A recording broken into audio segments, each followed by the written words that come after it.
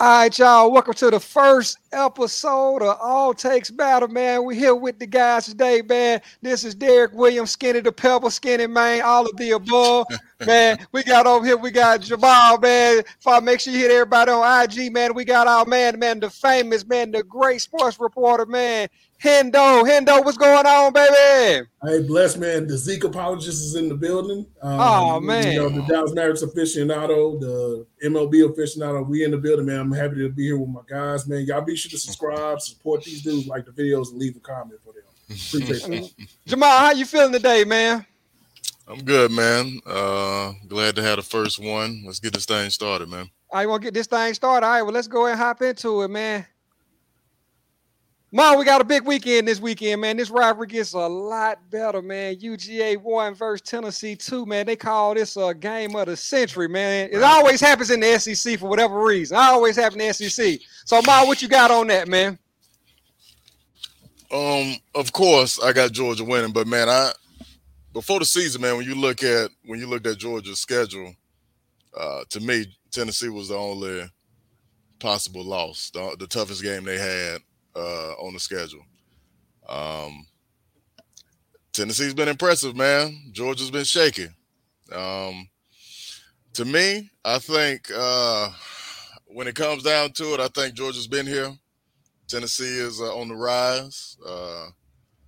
More power to Josh Heupel and what he's doing up there in Knoxville. But I think at the end of the day, the better team is going to be Georgia. They're at home between the hedges. I expect to win by Georgia, man. Yeah. Hendo, what's your thoughts on that? I mean, look, man, Georgia's Georgia. I mean, I like Jalen Hyatt. I like what he did a couple of weeks ago. He's had a couple of big games. He's putting himself in that draft stock, but at the end of the day, it's Georgia, man. And I think Georgia's in the class of their own. No disrespect to the other teams that we'll probably talk about, but Georgia's in the class of their own. And I think that they did lose a linebacker. I think it's Smith that's out now, if I'm not mistaken. But this team is still dangerous. I expect to be a game from the tight end, Bauer. So I'm going with Georgia. I think Georgia wins this game. I think I think the first half will be close, but I think the second half Georgia's gonna put it on them. I just think that Georgia is who they are, man. But I'm gonna show some love to Tennessee. But yeah, they got this game. This is a lot for them. Well, I'm gonna tell y'all, man. At the beginning of the season, I was high on Tennessee. I said Tennessee would be the second best team in the East. I felt real good about Hooker. I felt real good about Heupel and just what they had last year. They was in a lot of games last year. They just could not pull it off. But I think the difference in this game right here is going to be defense. And Tennessee, as great as that offense is, Heupel come bringing a Big 12 high explosive offense to the SEC. I think defense is ultimately what's going to hurt Tennessee. Tennessee does not play great defense. I mean, they can score, but I think Georgia's going to be the best defensive team they go up against. And this is just my hot take, man. All takes matter, right? Yeah. Georgia's going to win by 10 plus points this weekend between the hedges. I got Georgia winning by 10 plus points. I think we're going to be able to cover Tennessee the way that Alabama could not. We're not bringing a safety up. And, hey, if you're going to run the ball, Tennessee, run it. I got Georgia by 10 plus points, man. That's my hot take on that. I think Georgia's going to have to run the ball, continue to – they look good running the ball last week. The run's been spotty this year. But I think it's going to come down to stops, man. And Georgia has the ability to make stops. Can Tennessee do it? I don't know. Is that defense as good? Like they gave up, 42 points to Alabama? Yeah. 49. 49. Yeah, 49. Yeah. So, yeah. I mean, I'm not saying our offense is Alabama, but when Tennessee needed to make stops, they couldn't make stops against Alabama. So, I think it's going to come down to that, man. I think Georgia can make stops. We're going to see if Tennessee can make some.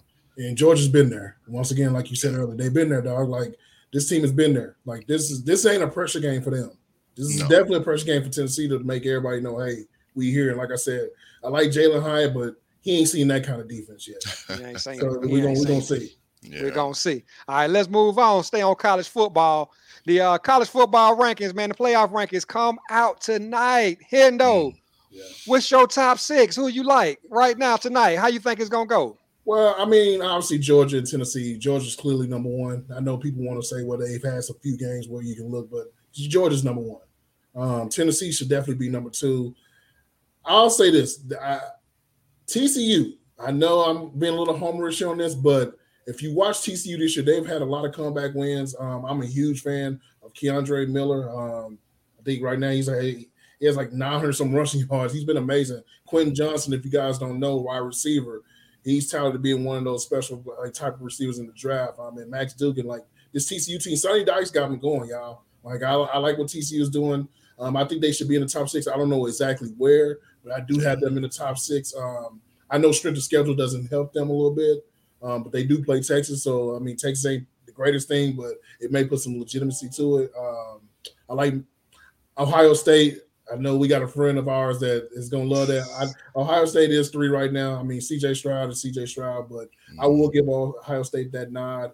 Bama, even though they do have the one loss, I think that they still should be warranted as a top 6 team.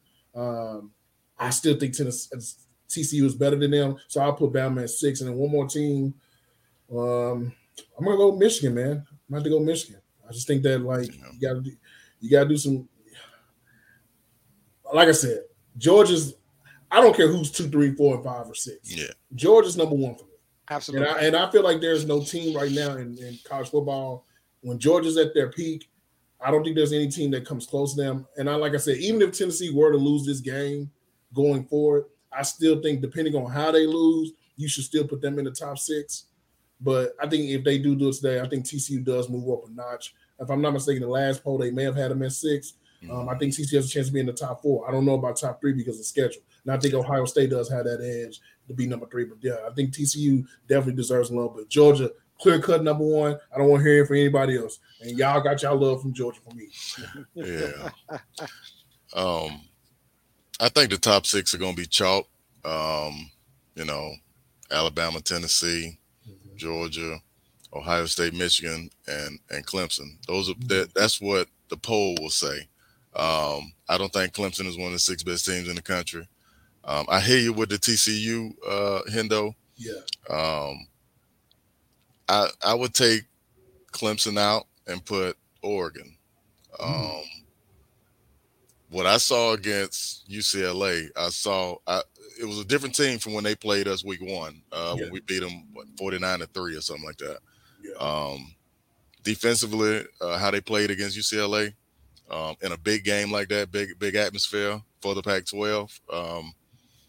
That showed me something, man. They're a different team than 8 weeks ago. So if I had to pick a team right now, I would say to go along with those other 5 and take Clemson out, it'll be Oregon.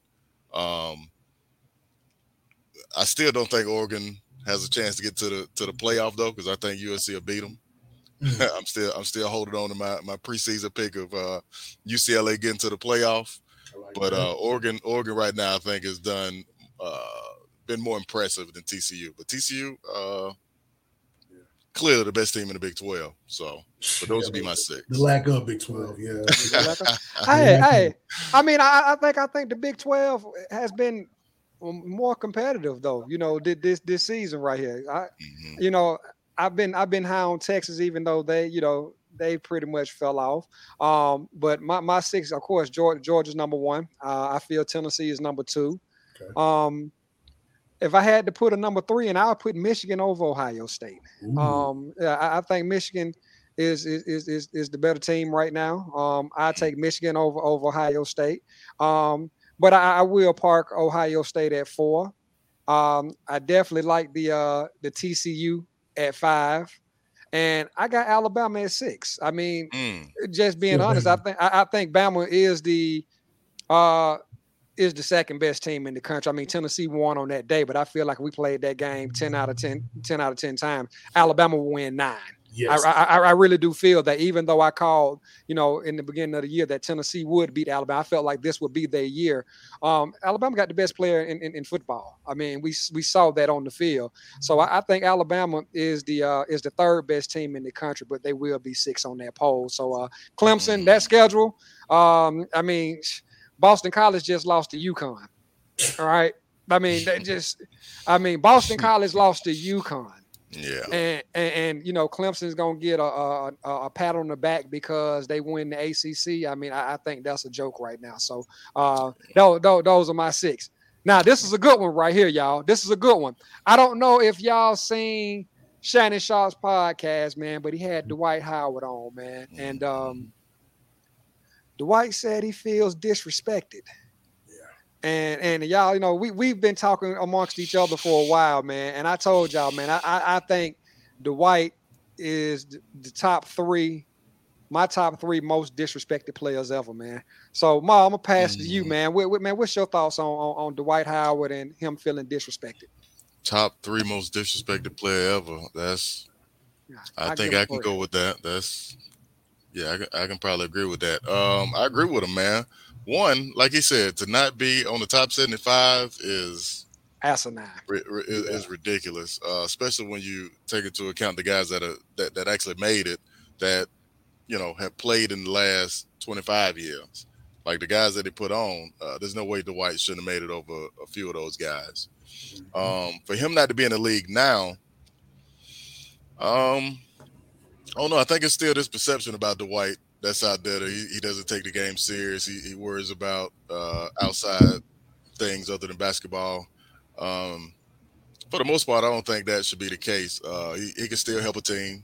He can definitely help a contender, like why the Lakers or somebody like the Hawks, somebody who need a backup big. Why they wouldn't give him a call to come give him 15, 20 minutes sometimes. I don't understand why that wouldn't be the case. It has to be something other than what he does on the court, I think. But, yeah, I agree with Dwight. He should feel disrespected.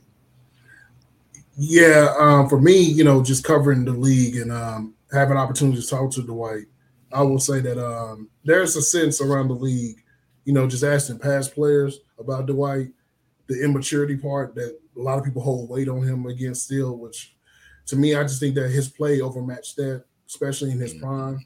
There was a point in time that he was in Charlotte, right? He was giving that team 14 and 12 a game.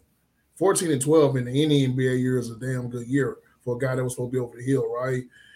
Dwight right now on the Dallas Mavericks will be a starting center, considering that they got JaVale McGee and different guys, but he's better than those guys, I think, in my opinion. And he should feel disrespected. I mean, like he gets the brunt of when he was at his best, the center position died. Yeah. And now we get that, it's revitalizing now with Jokic and Embiid, those type of guys. But he gets the brunt of that. And people use that against him, and I think it's unfair. Dwight, to me, he's a generational guy. He was once a generational guy. I mean, he's, in my opinion, not naming Shaq, what he did for that organization, he's probably, to me, either the second or third most important Orlando Magic player ever. Maybe the first, depending on how you look at it, because he got them to the finals as well, and being the guy. And like I said, Dwight, he should feel disrespected. I mean, the 75 greatest, like I said, you ask these OGs out there, I never really hear much about him.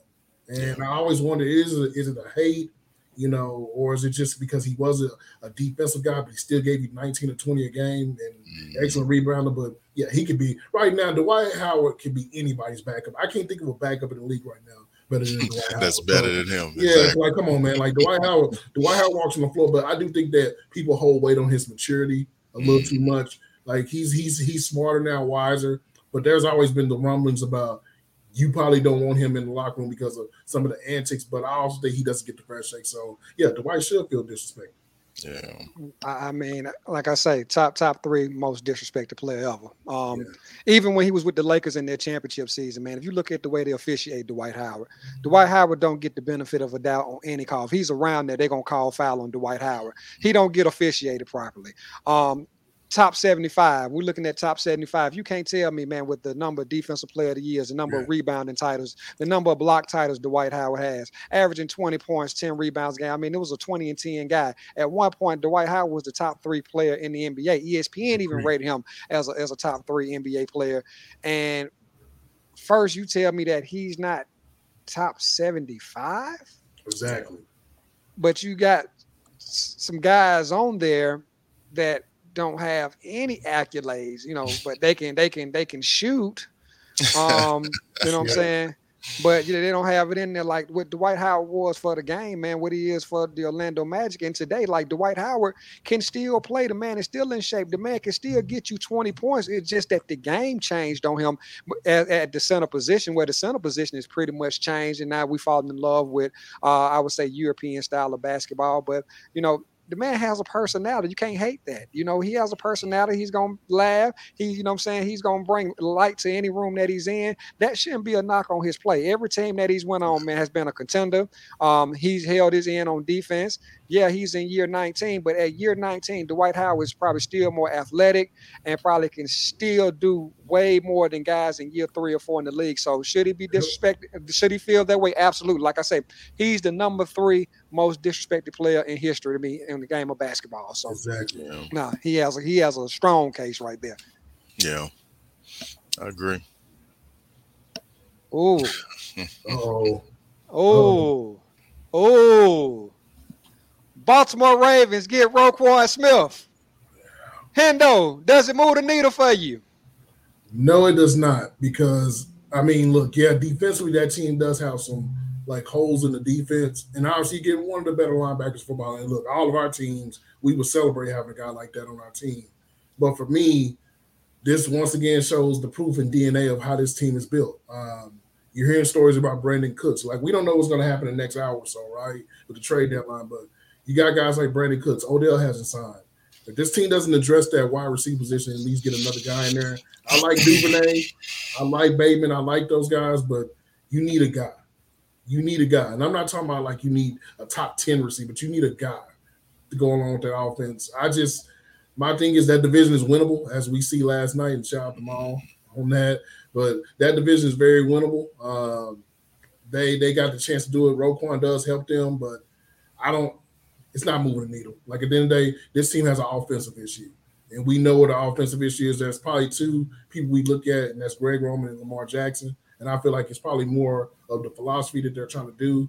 But yeah, I mean, Roquan Smith, to me, how are they going to pay this guy? So you're telling me you're going to pay him, and you got to worry about Lamar's contract. Now, I do know there's a compensatory picks that go along with that. So if they don't re-sign him, they get a 3rd-round compensatory pick from that. But to me, for Chicago, looking at Roquan Smith in his last game, I mean, Tony Pollard was running right back past him every play, and it looked like he didn't want to be out there. So we'll see. So, but yeah, like I said, I think it may help them defensively slightly, but we know the issue of this team, and we talk about it all the time. It's on you, Skinner. You got me? I mean, my thoughts, man. I don't think that for Baltimore to win it, it's gonna be defense, man. I think Baltimore got to be able to make plays when it comes time to make plays when you're going against a lot of the better teams in football. Mm-hmm. And I think the guy that you're gonna pay the most money to, he's gonna have to be able to be the one to move the needle. And I think we still have questions on that right now. And so, if anything, because I mean, what I've heard all year long is that the quarterback does not have any help on offense. Yeah. And if he doesn't have any help on offense, then, Baltimore, why do you feel the need to address the defensive side of the ball if your guy needs more help? And right now, what I've heard, Hendo and Jamal, is that he don't have a wide receiver. He don't have a big name wide receiver. And so if we go talking about moving the needle, why do you feel Roquan is more important than a big name wide receiver at the trade deadline? So I don't think it moves the needle. I think Baltimore, we're going to get what we get, probably a first round wild card or division round exit. Does this move the needle? No, but I'm gonna try to be unbiased here. Anybody who know me know Roquan is my favorite middle linebacker from Georgia. Surpassing my man Odell Thurman a few years ago. Also, if anybody knows me, they know middle linebackers are. I believe middle linebackers are a dime a dozen. Like a lot of positions. I think when you talk about Baltimore, when you talk about Chicago, when you talk about Roquan himself, I think all 3 of them won here. Because on one side, they're in a rebuilding stage. For you to get a 2 and a 5 and maybe something else for Roquan is a win, because you don't want to pay him, but you also get a couple draft picks that can help you in the long run. So I think it's a win for them. For Baltimore, you give up those picks. And again, I'm not big on middle linebackers making your team better, but I think Roquan is a legit middle linebacker, and I think because they are bottom third in points and yards on defense, I think he does help them. Yeah. That doesn't say, like you guys said before, it shouldn't stop there. They do need weapons on offense. No need to go into that in the conversations we had at Auburn. But so I think it does help them on defense. It doesn't make them better than they are overall as a team. They still win that division probably. They get into the playoffs. Roquan may or may not help them in the playoffs. That's yet to see. But for Roquan, you go to a team that's probably, if they're giving up a second and they're giving up, a fifth and whatever, they're probably going to pay you. So that's a win for Roquan. You go from a team that won't pay you to a team that's, if they give that up, they're probably going to pay you. So that's a win for all three in my estimation. But does it move the needle? No, because that team does have to do more on the offensive side to be a Super Bowl contender. So I'm gonna say no. It doesn't move the needle, but it does help their defense get a little better. Yeah, like I would have thought. Like to me, like with J.K. Dobbins being hurt, this team has a run issue right now. And to me, like I look at San Francisco going after Christian McCaffrey. If the story is true about Alvin Kamara, he's available. I mean, it may take from what I've heard, it may not take as much because you're taking on that salary. You need weapons on offense. And to me, look, Mark Andrews is that guy. He's arguably the second best tight end in football, depending on how you feel about it. We know who one is, but if they could have got Alvin Kamara for a second and a fifth, I think they would have took Alvin Kamara over Roquan. I think that would have been easy. But you're right about that. I think they want first for Alvin.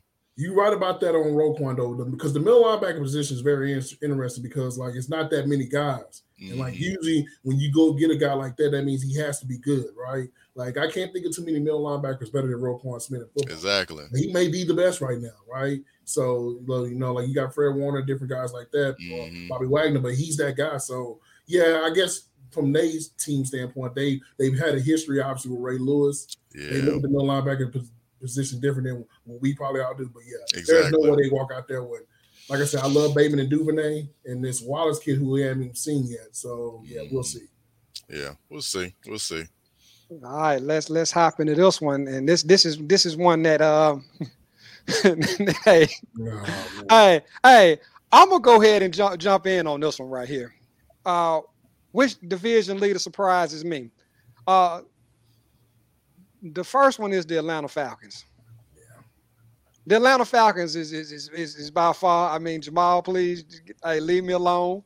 The Atlanta Falcons being number one in the NFC South. I mean, I didn't see that one, but I think the one that's even bigger than that one, the Seattle Seahawks. If you would have told me midway through the season that Geno Smith and the Seattle Seahawks were the number one team in the NFC West, I would have lost all my money, man. Seattle by far is my surprise division leader right now by far. You can go ahead, Hendo. Oh, I mean, the Falcons, man. I mean, you got Marcus Mariota, who, I mean, quote unquote, just I guess they're improvising, right? I mean, they got the talent outside, man. Like I'm a huge Drake London and Kyle Pitts fan. They play hard, and they're missing probably one of the best cornerbacks in football, if not the best, in AJ Terrell, who I'm very high on. They just find ways to win, and I know people want to use they're in the worst division, but you still got to win. And every year or every week that teams that we have picked, like especially for me, I picked them not to win. They've won, and like I said, I gotta give them love. Where it's at. I don't care if they're 4-4 or whatever they are. They're winning games, man, and we got to give them love. Like, look, they're in a situation right now where there's no quarterback right now that's out there, but they're a team that's sort of like in a weird spot, right? Because you probably wanted to bank on the ideal of maybe per se tanking to go get the quarterback like CJ Stroud, maybe in the first. But you're in a situation now when you're in the middle of the draft, especially with the way the NFL's been this year. So I'm gonna say them off the bat, and then you're right about the Seahawks. Who would have thought Geno Smith would be out there? I'm gonna be honest with y'all. I can't name too many guys on that defense. Like I know the offense. Like I know, and look, the offense they've had the injury. Penny, he got hurt, right? They brought this Walker dude. All of a sudden, he's amazing, right? But you got Metcalf, you got Tyler Lockett and different things. But yeah, Geno Smith has done his job, and like I said, yeah, it's very shocking that those two teams are in the spot they're in. But it also shows that, like, look, man, like they got talent on those teams. I think that it just takes a little tweaking, and like in Atlanta spot, the quarterback position probably getting better or upgraded too. Like, who knows? That number 8 over there in Baltimore may end up in Atlanta with that type of talent, and then sky's the limit. But I'm impressed. I mean, like I said, Atlanta, they won me over, man. Just realizing for my fantasy sake that Cordell Patterson ain't played, and they still able out there to put up points like that, regardless of who they play. Mm-hmm. Got to show them some love. So Atlanta's definitely my number one clear cut. Yeah, I think it's the same for all three of us, Atlanta and Seattle. Just to piggyback on Hendo with my Falcons, for Cordell Patterson to be out, for the injuries we've had to key players, we've still played pretty good all year. We've competed. Surprisingly, we've competed, but they got a lot of guys that have pride, man. A lot of guys that after this year want to have a job in the NFL, and like that tape don't lie, man. You get out there and you don't perform on a losing team, winning team. That's your resume. So we got a bunch of guys out there who are fighting, clawing to get a name for themselves. So yeah, they are the most surprising. I still, some in me says they won't win the division, but I'm happy they're leading it right now. We're in a, Hendo, like you said with Mariota, we're in a real pickle with this quarterback thing, because we drafted Desmond Ridder, and if we are competing to win a division, will we see Ridder this year? Don't think so. I think if we stay competitive and if we're in the hunt to win the NFC South, we don't see Ridder, and I think the team goes in a different direction.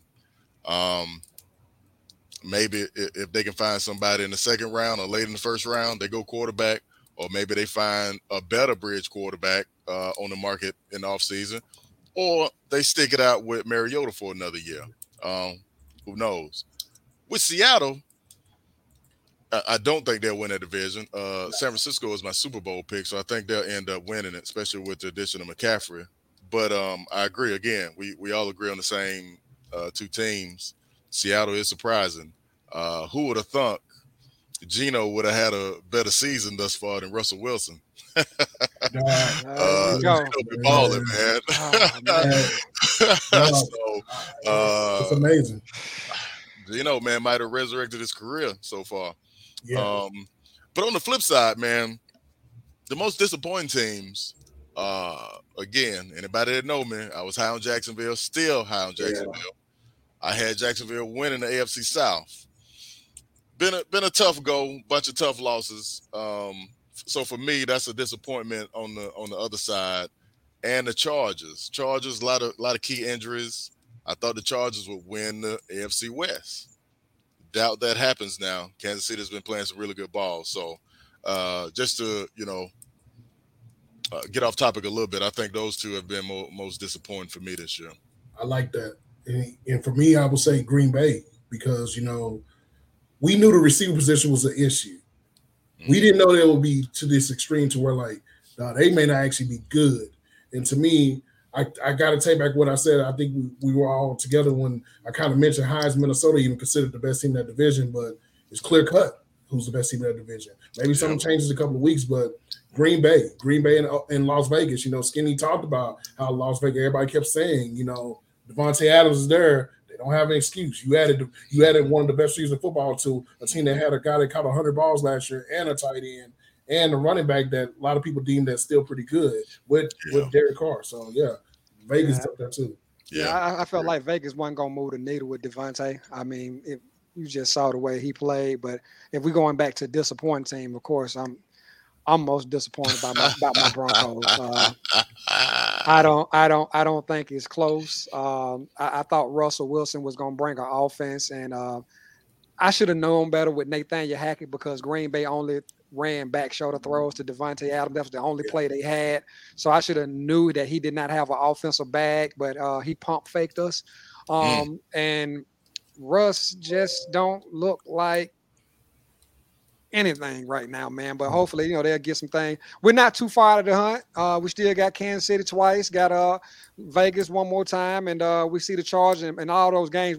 Every game we lost, we were in the game. So we could easily be 7-0 right now, and we can easily be 0-7 right now as well. So that's my thing. Now, Hendo, I want to throw this one to you. Auburn fired their coach, and it's been some rumblings in the air. Is this something Deion should consider? Do you think Deion is a top candidate? Do you think Auburn would consider Deion as well? So the Deion thing is interesting because I know there's some dynamic of, what he's done for the HBCU, what he's done with Jackson State. I think they should consider him.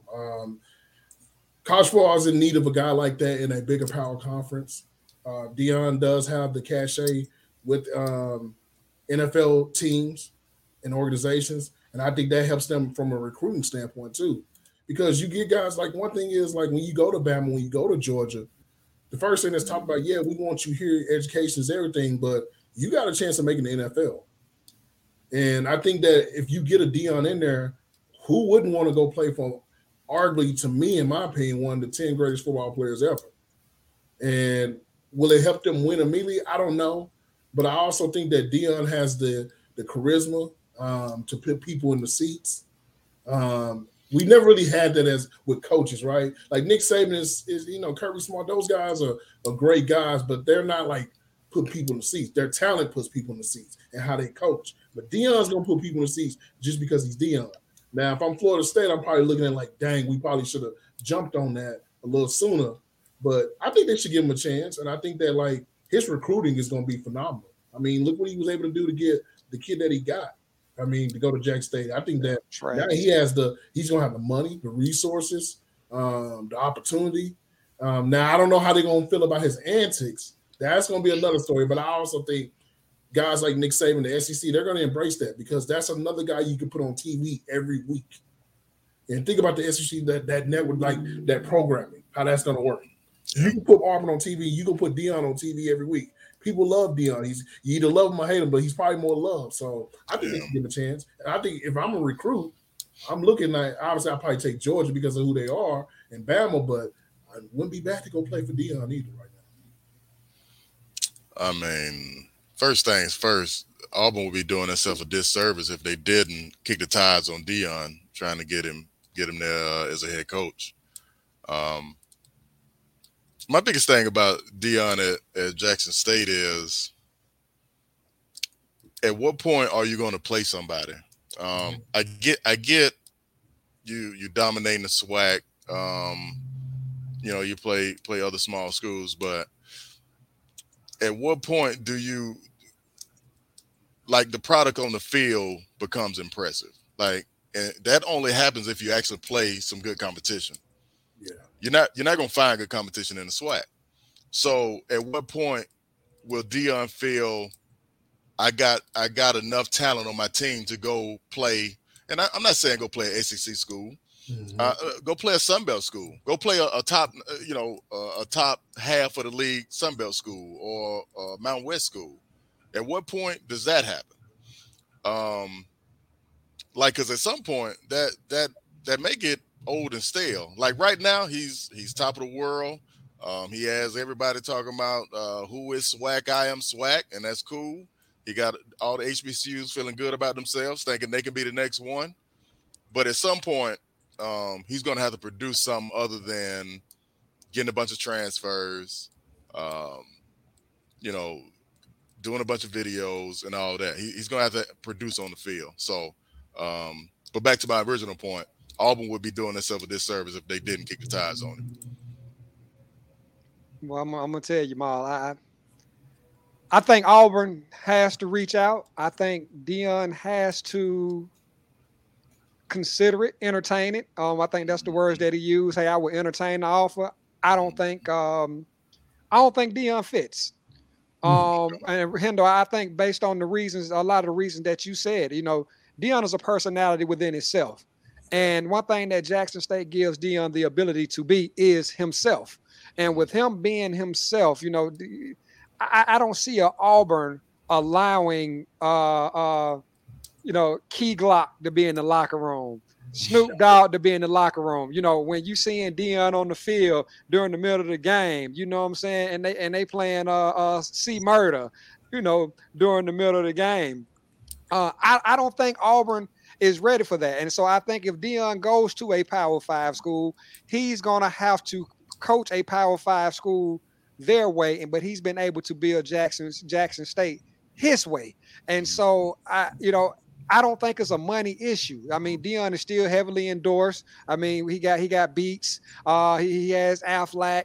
It's not like he's hurting getting money for himself in that standpoint. So I think if he goes to Auburn, it's going to be more than the school. Like Hendo, you mentioned Nick Saban. Nick Saban, as great as Nick Saban is, probably the best football coach ever. He's not bigger than Alabama. All right, he's a god in Alabama, but he's not bigger than Alabama. But Deion, as a personality, Jackson State allows Jackson State to be Deion. So I don't think it's a good fit.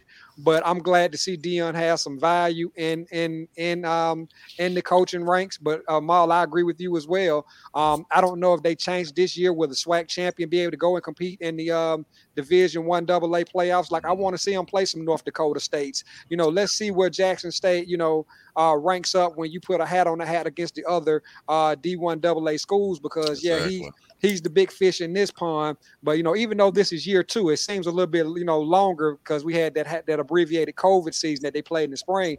But this is technically still year 2. But I want to see what Deion matches up when we go into these bigger ponds with the North Dakota states and all those guys as well. So now this is a guy I've been bragging on all year. I felt like it was his time. But what do y'all feel about Mr. Hooker being the Heisman favorite this year? Dethroned the guy right now up in Ohio State. Everybody said that guy has a name. CJ Stroud was going to be the Heisman favorite. And all of a sudden, Hooker has came in and taken the reins. And they saying right now it is his Heisman to lose, man. That's what Vegas says, or who says that? Vegas is saying that right now. Vegas, hey, shout out to Vegas, man. Vegas try to let us know some things sometimes, man. So, Bob, how you feel about Hooker being the favorite right now? I don't mind him being the favorite. That's fine. But I also think you got to put Caleb Williams in there. And Caleb Williams he's had a tremendous season. Got USC back where they want to be. Almost where they want to be. Also, running back for Michigan, Blake Corum, having a real good season. Quietly having a great season. If they end up undefeated, winning the Big Ten, don't be surprised. I think definitely he'll be in New York, but he may win it too. But yeah, I'm not mad at him, the Hooker. Number 2 team in the country right now. Possibly number 2 team in the country right now. Playing well, man. Throwing the ball all over the place. High octane offense. I think they got the number 2 scoring offense in the country. I'm not mad at it. He could be the favorite, but I think those 3 for me would be the guys I'll keep an eye on. Yeah, I'll say for me, Hooker, obviously, what he's doing right now with Tennessee. I mean, my thing is going to be this. Georgia game is going to be very important for that to actually happen, because it's one thing to go out there and lose to Georgia, right? Which I think we kind of all agree they're probably going to lose to Georgia, but it's how you lose to Georgia. Absolutely. And I think that they're going to use that against him, because, I mean, you got to show up in the bigger games and the bigger moments. I mean, what he did to Kentucky was phenomenal. I mean, I mean, that was crazy. Bo Nix, I know Oregon started out weird. They got stumped. I would never make another bet. That's why I'm never making another bet against Georgia like anybody. Not Bo Nix, man. I mean, his stock is risen now. If I'm not mistaken, I had to go look at the odds myself. I think he's up in the top 5 now as far as Kansas City. I think he has a few more games to where he can sort of solidify himself. And I mean, like I like the Michigan running back, but CJ Stroud is undefeated, and I wonder how do they weigh that now, because winning does play a factor in that. Like I mean, you can be great, but a lot of the reason why the guys like the liners of certain quarterbacks that won is because their teams were undefeated and they were powerhouses. Mm-hmm. It wasn't so much about what they did individually, because we talked about that year when Texas had Vince Young. Vince Young probably could have won Heisman, but the team that he was going against was that USC team, and they were unreal. So I do agree with Hooker being a favorite, but we're gonna find out with Georgia, because everything can get real. And if you go out there and have a stink, and what I mean is this: it's okay to go out there and throw a pick or whatever, but if you go out there and look like you had never been a part of it, then everything goes away. It blows it up. But like I said, I like the receiver that they got. He's throwing to as well. I don't think he's a Heisman favorite thing, but he got some weapons to deal with. Two Guns Jr., man. You can throw that name in there too. I don't know who that is. I heard about him.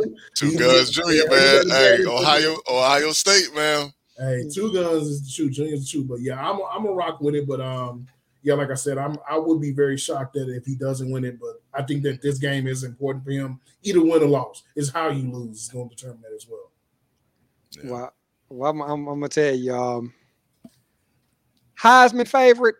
I can definitely agree with that, but I still say that Bryce Young is the best player in the country. I hate that he got hurt and missed the game, and and they do have the loss to Tennessee. But even when Alabama played Tennessee, Hooker took advantage of some great play calls. Like I say, Hyper can play. Is a wonderful play call, and that's no disrespect to Hooker. I think Bryce Young is just the best player in the country, hands down. But I think, one, we're probably not going to see a guy get 2 Heismans in a row. Then he missed the game and he has that loss. So I think it's fair for Hooker to be the Heisman favorite right now, man. He's doing it in the best conference and he's doing it against the best competition. And Hendo, I do agree with you.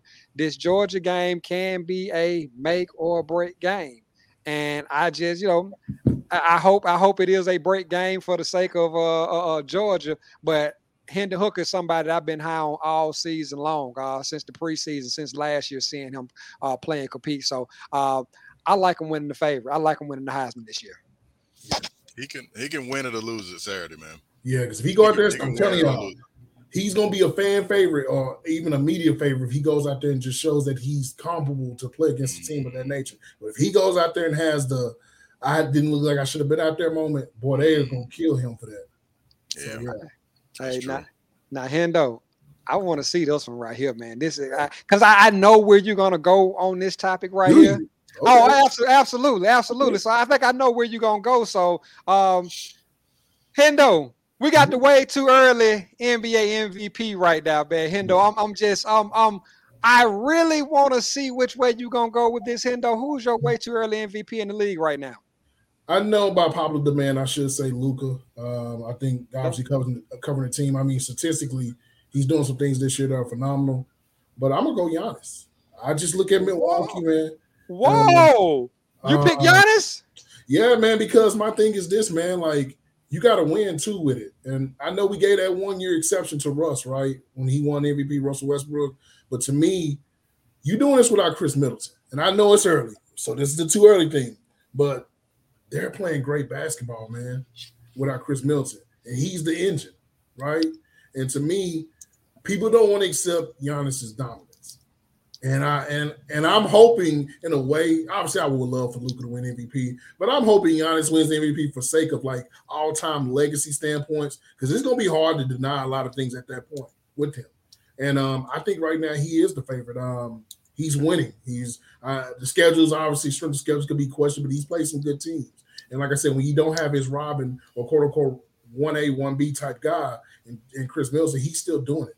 And he's willing that team. And look, man, he had to go on and give himself some flowers when he was talking about it the other day in the press conference. So I'm going to say Giannis. I mean, obviously Luka is phenomenal. But look, man, there's a lot of guys right now that are putting up crazy numbers. But I don't really hold weight on guys that are teams that are 3-3 or 4-3. Like John Morant's been talked about.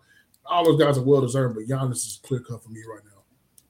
Hendo, I ain't going to tell you no story, man. You shocked the mess out of me because I just knew you was going to pick Luka, right? But we got to be real. Hey, Hendo, I agree with you. Giannis is right now is my way too early MVP. The numbers that he's putting up, I mean, I think we got like 4 or 5 guys that's averaging over 30 points a game right now. But for Giannis to still be undefeated, like you said, without Chris Middleton, and he's going out there and taking it, man. Like when you just go and just dominate the way that he's been dominating, it's just hard for me not to say that Giannis is that guy right now. Like he's the best player in the league right now. I think the other guy in Golden State has a case as well. But Giannis is putting his team on his back, man. He's doing it on all ends of the floor, man. He can score up 40. He's going to grab 15 rebounds. He's going to be the best defensive player. He's going to be the best everything out there, man. So I'm going Giannis as well. So, Maul, I'm interested to see where you going with this thing, man. Where you going with it? Man, look, man. Yeah, it's clearly Giannis, but man, there's somebody that's really near and dear to my heart, man. Oh man. All right, Hendo, I bet you I know we're going with this one. I know where you're going to. Go ahead. No, y'all don't know where I'm going. There's somebody near and dear to my heart that called Giannis for the past 2 years a Robin. I'm a leave him nameless, but for the past 2 years he's called Middleton the Batman, and my man Giannis in Milwaukee, they're the only undefeated team in the league. Giannis is averaging 31, 13, and 5, I believe it is. 1.5 blocks, almost 60% from the floor. Man, that's a Robin though in somebody's. He's near and dear to me. Love him like a brother. But he called Giannis a Robin, man, and I'm real proud of him because he just said it's way too early. Way too early, but he called him the MVP, and I'm proud of him. But man, 37-9-9, Hendo. 37-9-9. I get the Mavericks are 3-3. 36-9 and 37-9 is nuts. Hendo. I know there's some variables to that. He's had it. So the thing is this: his out, and I agree, the numbers are there. The problem that I would run into is this. Everything that I preached about, the winning does have to play it. It's going to have to play it. Unless KC does something that Russell Westbrook has done. Luka's been utterly amazing. I think a couple of guys, Donovan Mitchell, who we haven't talked about. Donovan Mitchell has put up some crazy scoring numbers, right? That's true. Prior to last night's game, I thought, even though the statistics may not show it, Trae Young has been utterly amazing. I think they're trying to figure this team out. In Atlanta, I got a couple of guys, but my thing on Luka is going to be this. Somebody can argue, well, yeah, he's had a couple of games this year, like even that OKC game where they lost. He had the numbers, but if you looked at the stat sheet and saw that he shot poorly, he done something, the turnovers, different things, then 37-9 is hard to compete with. I mean, if he keeps that up, that'll be the only argument he has, but I just can't imagine, Giannis. Like if that team somehow wins 65 games, let's say if something happened to Chris Middleton, West Point Long, and he continues this, I don't know how you deny him. But yeah, I mean, Luka is going to be a favorite for a lot of people because of the numbers, but I look at it from the winning too. Like he's doing that, but that team looks on and off. I get that, but I just want to say, Jamal, that guy also said that Giannis is the best player in the league right now too, man. Just I'm glad you came around, man. You know what I'm saying? I mean, because you're over there dry snitching on me, man. Best player in the league being a Robin, man. It's crazy. I just want to put it on record. I said when it comes time to land the plane, man, it was Chris Middleton when it came time to land the plane. Those big games, besides the game 6 in the NBA Finals, but. We seen Chris Middleton shoot it out, man, with Atlanta. We seen him have great shootout. I mean, but he was winning.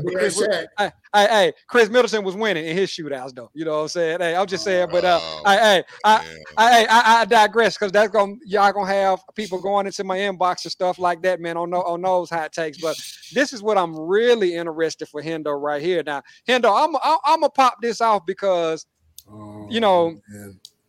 But I'm gonna make sure I'm gonna give you. I want you to get your blazer on. Get your blaze on. Because especially you and Maul, y'all had this conversation. But and this has been a conversation all summer. I think we've been talking about this for over a year as well. All three of us and all the guys collectively. Hendo, if I'm not mistaken, this is a contract year as well, correct? Is this a contract year? No, it's not a contract. It's not a contract. Tony Pollard. For Pollard it is. Okay. But Zeke has an option this year. Is it an option this year? They can release him?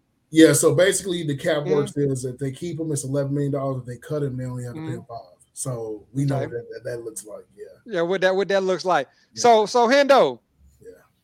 From my perspective, okay, my perspective, okay. I think everybody's perspective. Go. Okay, is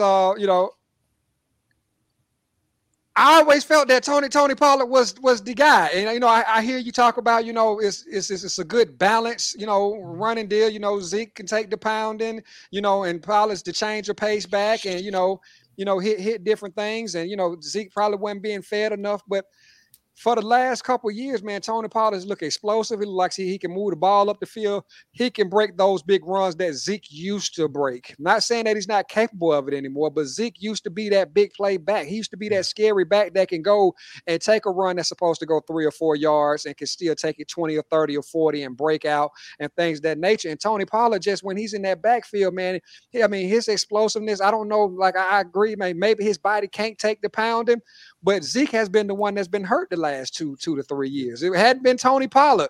And I think that offense has another dimension. I mean, because you at a point right now, you got Dak back, and you had your QB controversy, quote unquote. People wanted to be a controversy with Cooper Rush, but we know Dak is obviously the better quarterback. But you got Philly that's 7-0 right now. I mean, you're in a division race, and Philly just came and beat you, and you're 1 game behind. I think you got to be able to put your best players on the field, man. Your defense is great. I think it's time to let Tony Pollard take a lot of pressure off of Dak Prescott and go ahead and let Tony Parker be the bell cow of that offense and Zeke, man, be the change of pace guy. But Hendo, I'm about to come spot in on you, man. You got your blaze on, man. Let's go. Yeah. Look, I don't disagree with anybody who says from a talent standpoint that Tony Pollard offers more. I do agree that he probably fits his team's dynamic better. It was similar to when like Green Bay, when McCarthy was there, they had Ty Montgomery, right? They had this guy that could change the pace, could catch, do things.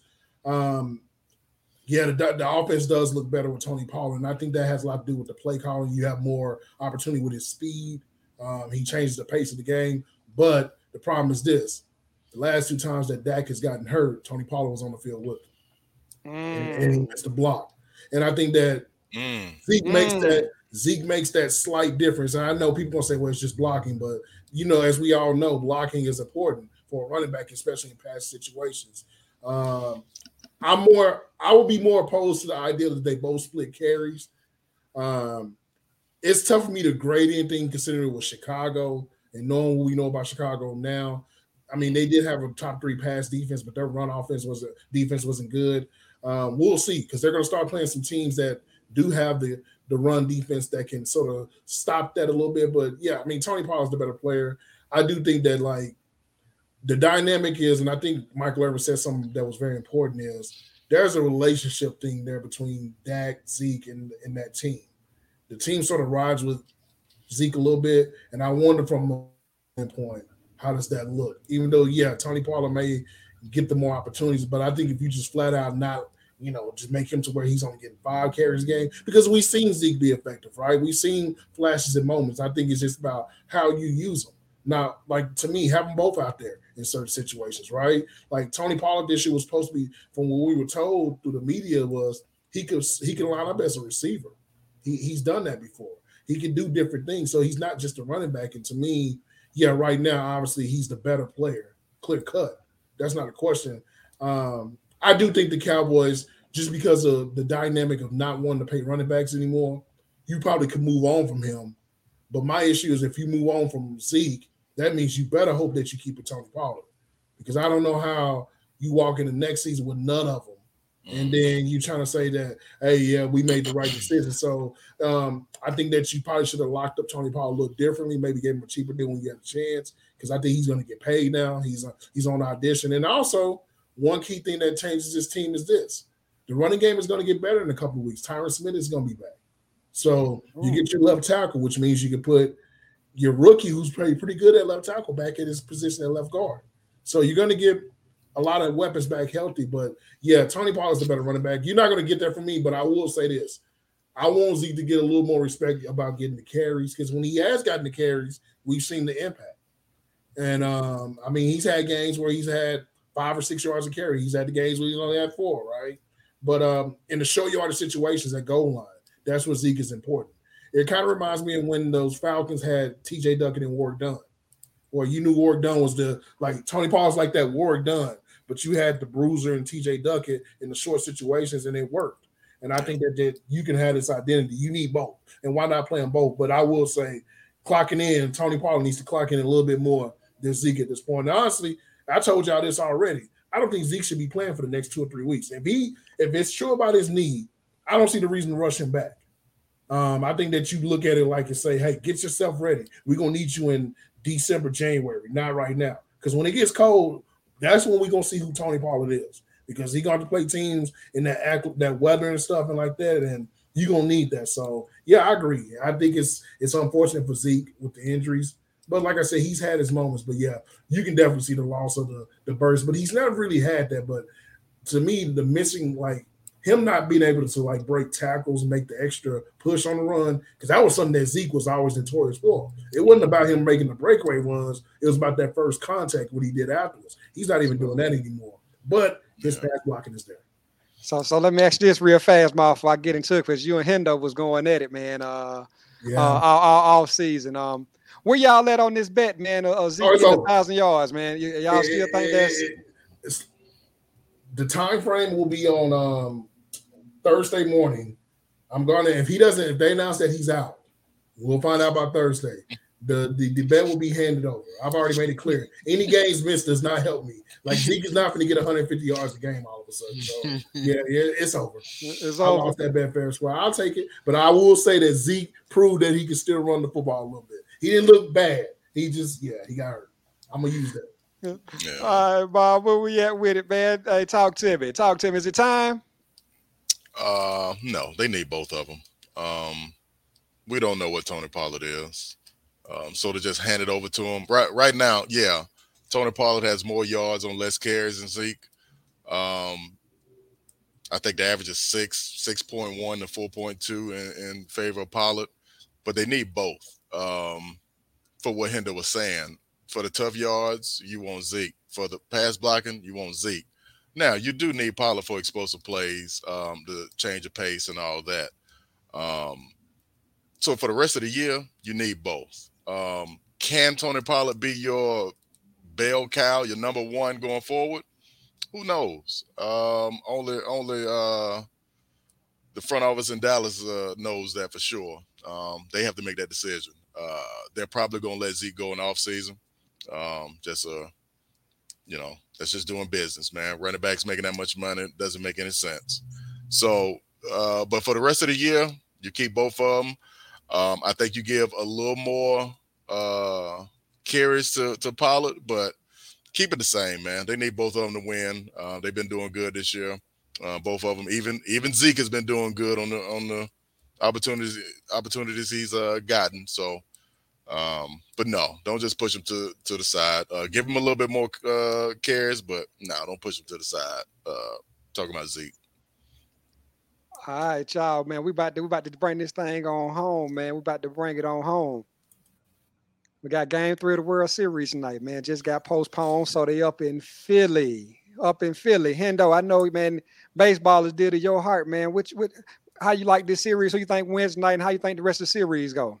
I'm not a Houston Astros supporter. I do have a lot of guys that I deal with, good friends on that team, even the organization. But from a talent standpoint, that pitching staff is phenomenal. I mean, you got the random Justin Verlander having a bad game one or not what he used, because, I mean, he had the record 7-0 in game ones in playoffs, right? Mm-hmm. He's never been beaten, and he had the random bad World Series game. Tonight, you're going to get, I think it's, if I'm not mistaken, Noah Syndergaard versus Lance McCullers. Syndergaard, I think he may be a free agent coming up. This may be an auditioning showing that, hey, I can still be that guy, right, for Philly. And Lance McCullers, who was hurt relatively throughout the year, still is a good arm, great arm. I just look at the talent on both teams, and I think that the separator is that I trust Houston's pitching a lot more, because not only did, on the other end, Verlander got touched up, Wheeler and Nola, who are considered both of the two guys in Philly, got touched up. And Bryce Harper's been unreal. and I think that this is a magical run. Like I kind of figured once they got past Atlanta, there may be something there because they're just hot. They're getting it going. Cal Schwarber, he's been there, done that. They got guys that have been in situations like this before, but I think Houston wins this game. I'm waiting on Altuve to have that moment to where he has his big game, and that's the thing, he hadn't been relatively good in his playoffs. And look at how they've been able to win with that. I mean, Jeremy Pena is making a name for himself, young shortstop over there. If I was a betting man, depending on the odds, Philly has a chance, but I think Houston is the better team. And look, Dusty Baker, this is the ghost. And I will say this right now on record. If in the event Houston loses this game, I think the series may be over. Because the problem is this: you let them get one in Houston. Mm-hmm. Now you got to win at least two here.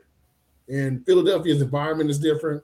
You're playing in different elements. The weather is going to be a little bit chilly. Because you're used to playing in the roof in Houston. Mm-hmm. So we'll see. But their pitching staff is phenomenal. You got to see more for that bullpen with Ryan Stanek and different guys. But I got Houston winning it. But if Philly wins this game, Bryce Harper may have his first World Series coming over to him. And from a historic value, boy, we're going to have the Blazer talk about all-time rankings with him.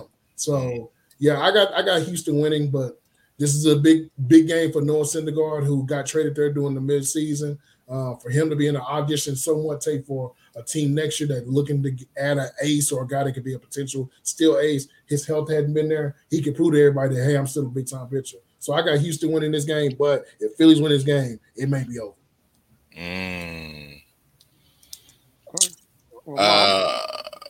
Go ahead.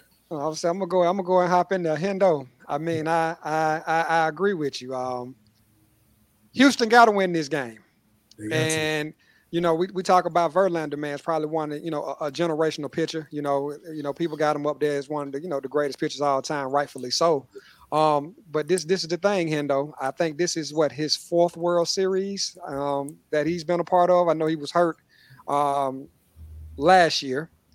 But in World Series, Verlander has not won a World Series game in his career.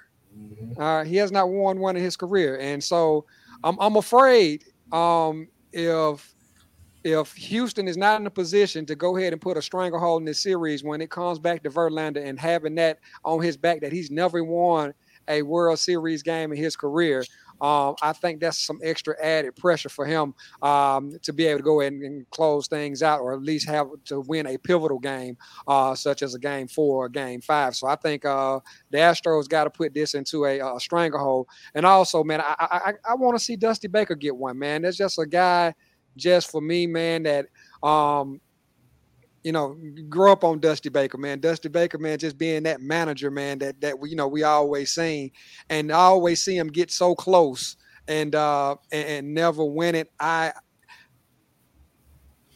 Outside of the Braves, I'm gonna tell you, I'm not a big fan of the Astros either, but I'm a huge fan of Dusty Baker, and I really want to see him get one so he can put his name as one of the greatest coaches of all time, because I think the only thing that's keeping him out of there is that ring. We had that ring conversation. So I think the Astros going to handle business tonight, man. I think they got the better bats as well, and they're going to go ahead and handle it and put this series away. I don't see Phillies winning another game.